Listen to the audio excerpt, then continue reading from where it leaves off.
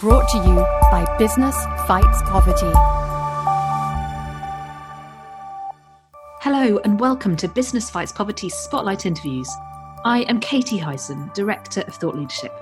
Each week, these interviews provide you with the insights from a different perspective of the Business Fight Poverty Network, giving you first-hand understanding of how businesses and others are working on some of the world's biggest social challenges. This podcast forms part of our short series on putting people at the heart of climate action and what climate justice can mean for business. During this conversation, I am joined by Kinnery Webb. Kinnery focuses us on tropical forests from around the world, where she has been honing ways of better supporting the people who live, work, and make their livelihoods with them. Kinnery is founder of Health in Harmony and the author of Guardians of the Trees, alongside being the winner of the UN Momentum for Change Climate Action Award in 2020. This conversation is much more than simply save the trees. It examines the complexities and knock-on effects of doing so, pragmatically sharing ways for business and others to preserve forests and the people that rely on them. So Kinnery, welcome. So Kinnery, I wanted to start our conversation today to understand a little bit more about the journey that you've been on that has led you to develop Health in Harmony. So I have a rather unusual path. When I was an undergraduate, I thought I was going to be a primatologist and be like Jane Goodall. So I went to Borneo, to deep into the rainforest to study orangutans. I thought this was going to be my life path. But when I got there, while I fell in love with the forest and I loved the orangutans, I was just tortured by the sound of the chainsaws in the distance. And I just felt like, what is happening here? How can this be a world where we are losing these incredibly precious ecosystems, so important for the orangutans, but also so important for the health of the whole planet? And it's just being logged around me. And I thought these must be terrible, evil people. But I got to know many of these loggers, and I discovered that they were often logging to pay for healthcare or their very most basic needs. And as I began to understand also the history of our planet and how resources have really been taken from the global south for so long and really continuing now, that of course they had so few resources for that reason and were often in this horrible catch-22. One man I know cut down 60 giant rainforest trees to pay for a C-section.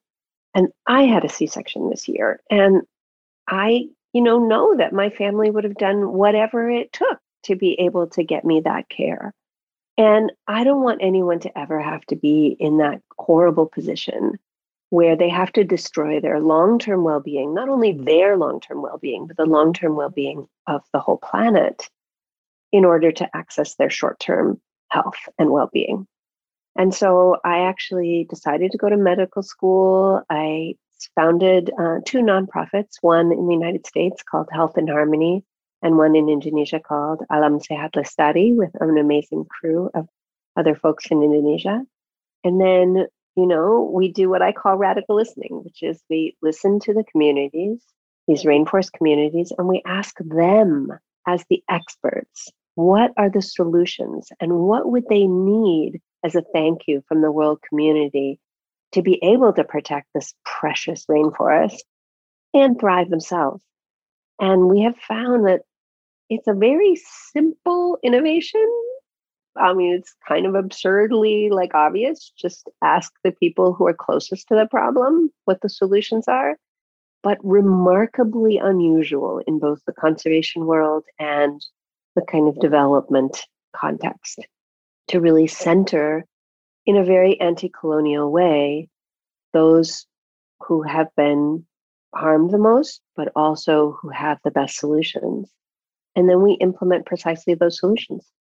And surprise, surprise, it works stunningly well. So yeah, that's how I got there. And now we work actually just not only in Indonesia, but also Madagascar and Brazil. Wow. Oh, exciting, but also amazing story, Kinnari. Thank you. And the title of this podcast, we're Business Fights Poverty. And so if you were perhaps, I don't know, standing in an elevator or able to have your kind of like little pitch to a business leader about how or why they should put people at the heart of their climate action, what would you say to them? I would say that there is no climate solution without business leaders.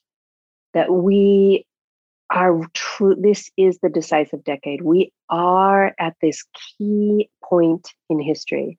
In fact, the people who are alive today are probably the most important people in all of human history and in all of human future, because we are the ones who determine whether or not there will be a future. And we can't do it without business. So businesses must, absolutely must, if you care about the future of this planet, if you care about the future of your children, if you care about your own future, because boy, climate change is coming at us with incredible speed, then we have to find solutions that are sustainable. But that word sustainable is not really what I mean. I mean regenerative. I mean creating a more positive world than we currently have, not just holding the line for how bad it is right now, right? And I know that the world does care about this. 70% of Americans believe in climate change and want something to happen about it. So, but often consumers, and I think this is the greatest problem actually, consumers don't know how to make choices because there's no transparency in the supply chains. So what I would beg you as business leaders, know your own supply chains, like know it really well and make it great, and then show your customers. I promise you, they will reward you. Well, great advice there. Thank you so much for sharing. And I wanted to dig into that a little bit more in terms of your advice to how to overcome these quite difficult challenges. You know, the fact of climate change has been understood for quite some time, and yet it seems so difficult to take action and so difficult to really put people at that center of taking that action. How do we overcome these challenges of bringing people and planet together and really address this challenge? Well, I think part of the problem is honestly a lack of hope, is a lack of belief that change is possible. I know from in my own life that was the case. And it was only in working with these communities in Borneo and having the honor to, be partnered with them in this great change that they brought about in partnership with resources from the global north, right? When I saw that how quickly change could happen and so profoundly, suddenly it motivated me intensely that I had to work actually on a global scale. Because if that kind of change is possible, then we all have to act incredibly fast and we just have to do it because it's possible, right? So I'll give you an example. I just tell you this story around Gunung Palung. So I told you we do this thing called radical listening. We listen to the communities about what the solutions are. And think about what it would mean to, as I tell this story, to listen to your customers, right? To listen to your employees. So we said, what would you all need as a thank you from the world community to protect this forest? They said healthcare access and organic farming training. Now, these were very poor communities. As an outsider, I look at them, I see millions of problems. But they say, no, these two things, we change these, everything else will change. And they were right. 10 years later, there's a 90% drop in logging households, across the board improvements in health, including a 67% drop in infant mortality. And you have a stabilization of the loss of the primary forest and 52,000 acres of rainforest growing back. Now, if you look at the amount of, thank yous that the world gave, it was about $5.2 million. So that's a lot of money over 10 years, but it provided health care for a population of about 120,000 people, organic farming training, goats for widows, chainsaw buyback with starting small businesses. There was a lot of stuff and reforestation that we did with that. But And it included building a huge medical center for $2 million. Okay. But in return, when you looked at the amount of carbon just in that primary forest I was talking about, that was not lost, right? So the averted carbon loss compared to other national parks, these communities gave back $65 million worth of carbon. And that didn't count the below ground carbon. It didn't count all that forest I told you grew back. So there's this incredible, in thinking about sort of this mutual gift giving around the world, these communities were giving back so much more. And of course, rainforest is not just carbon. It's half the world's biodiversity. It's amazing water cycling all around the world. It's sacred beauty. These are just some of the most amazing rainforests, most precious ecosystems on the planet, right? So if we do mutual gift giving around the world, we can really, truly transform things very quickly. And business leaders have the capacity to do that profoundly. And I just want you all to hear that the folks who are closest to the problem know what the solutions are. And that can transform everything.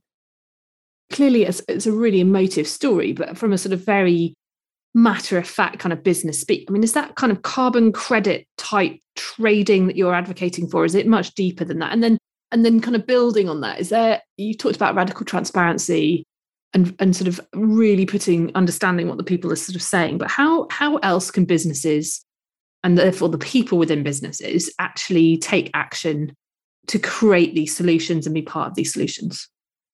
Okay, so let's talk about carbon trading. I do think there is a very clear role for carbon trading. And I have some friends in Indonesia who do some, really great work with it. And I know it has been done under certain contexts in a good way. But I have to tell you that I am extremely wary of actually reducing the value of these precious rainforests by just acting as though they are only carbon, because they are not. The biodiversity, the water cycling, the fact that these communities often call them their mother, right? You can't just turn into a carbon value. And I worry about actually losing value when you do that. So I am actually advocating for what I call mutual gift giving. It's an indigenous practice of reciprocity, of understanding that we all have something to give to the solution. It isn't about charity. It's about recognizing that rainforest communities all over the world are like this line. They are holding the safety and survival of our whole planet, because we will not make it without our rainforests. And it is appropriate for the world to thank them. And in thanking them, allow them to be the full protectors that they want to be. So I see it more in that way. Cool. So everybody listening, take note. We need to find a way to create more mutual gift giving and reciprocity. It's super important. Kanara, you're sitting clearly in a position to be able to see, quite frankly, things that others can't, whether it's because of the locations with which you're working, the organizations and communities with which you're working. What trends are you seeing that perhaps others aren't aware of that you really want to share with us today? One of the biggest trends that I see is people are starting to get it, like starting to get it in their souls, that all of our well-beings are intertwined, that the well-being of communities around a rainforest in Madagascar or Brazil or Borneo matters to your well-being. That in a horrible way, the pandemic taught us that in a really profoundly deep way. It doesn't matter how much money you have, you will not be insulated. If we are not all thriving, none of us are thriving. And I've been trying to illustrate that point and teach that point for the last 20 years. But I would say only in the last few years do I see people really, truly getting it. the other trend that I see that I feel like is just a little seed, it is just beginning, but it is a very, very important seed. And this is transparency, as you called it, radical transparency in the supply chain, right? To truly understand where things are coming from, how they're created, and how they could be recreated, how everything that is made could be used again in some way. That is possible. We can do it. And I have done radical listening among, people in the West.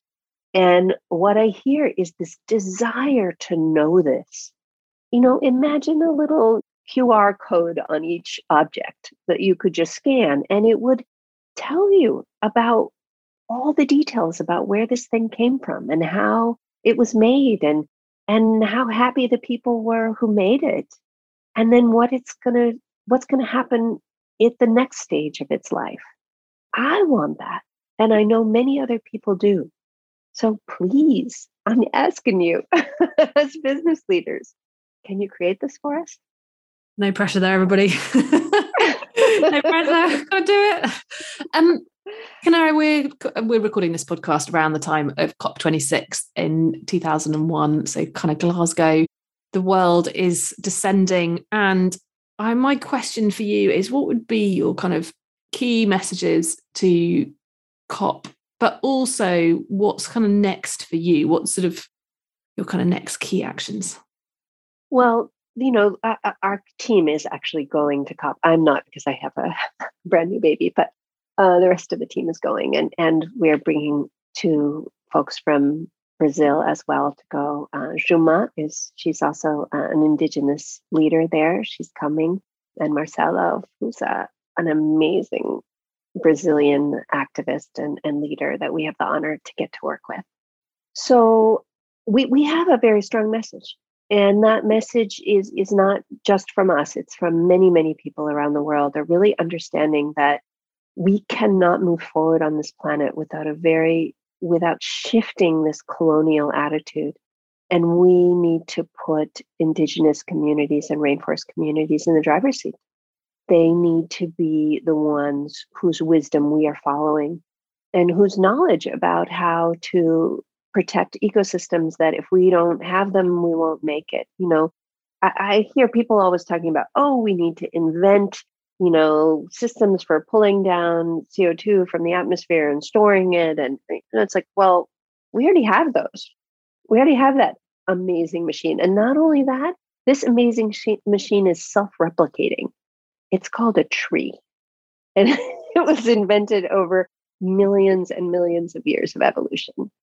And we need to protect our trees, and we need to honor them, and we need to regrow many more. And it is primarily the rainforest communities, indigenous and traditional communities, who are already doing that, could do it to an even greater extent if they had more support. And, calling out, the extractive industries and those who don't know where the supply chain is coming from or know but are ignoring it, that there can be no deforestation in supply chains. It just has to stop now. Absolutely stop. We just don't have a choice anymore. There can be no more deforestation. In fact, we need to reverse. My final question for our conversation today: what would be your advice to someone who's trying to make impact in this space too? My advice would be that every single person has something to give to the solution. And I am not kidding about that, right? I 100% believe this. And it is not about you doing something that you don't love. It is about doing exactly what you love, but doing it in alignment with your soul. Doing it in a way that enhances your thriving and the world's thriving. And I know in my own life, when I have had the courage to dare to do something that felt so scary, but moved more in alignment, or was a huge amount of work. And I just was like, I don't know if I want to do that. When I did it, when I dared to risk, the benefits were so overwhelming and so surprising that I just always look back and go, what was I thinking to be scared to make that move?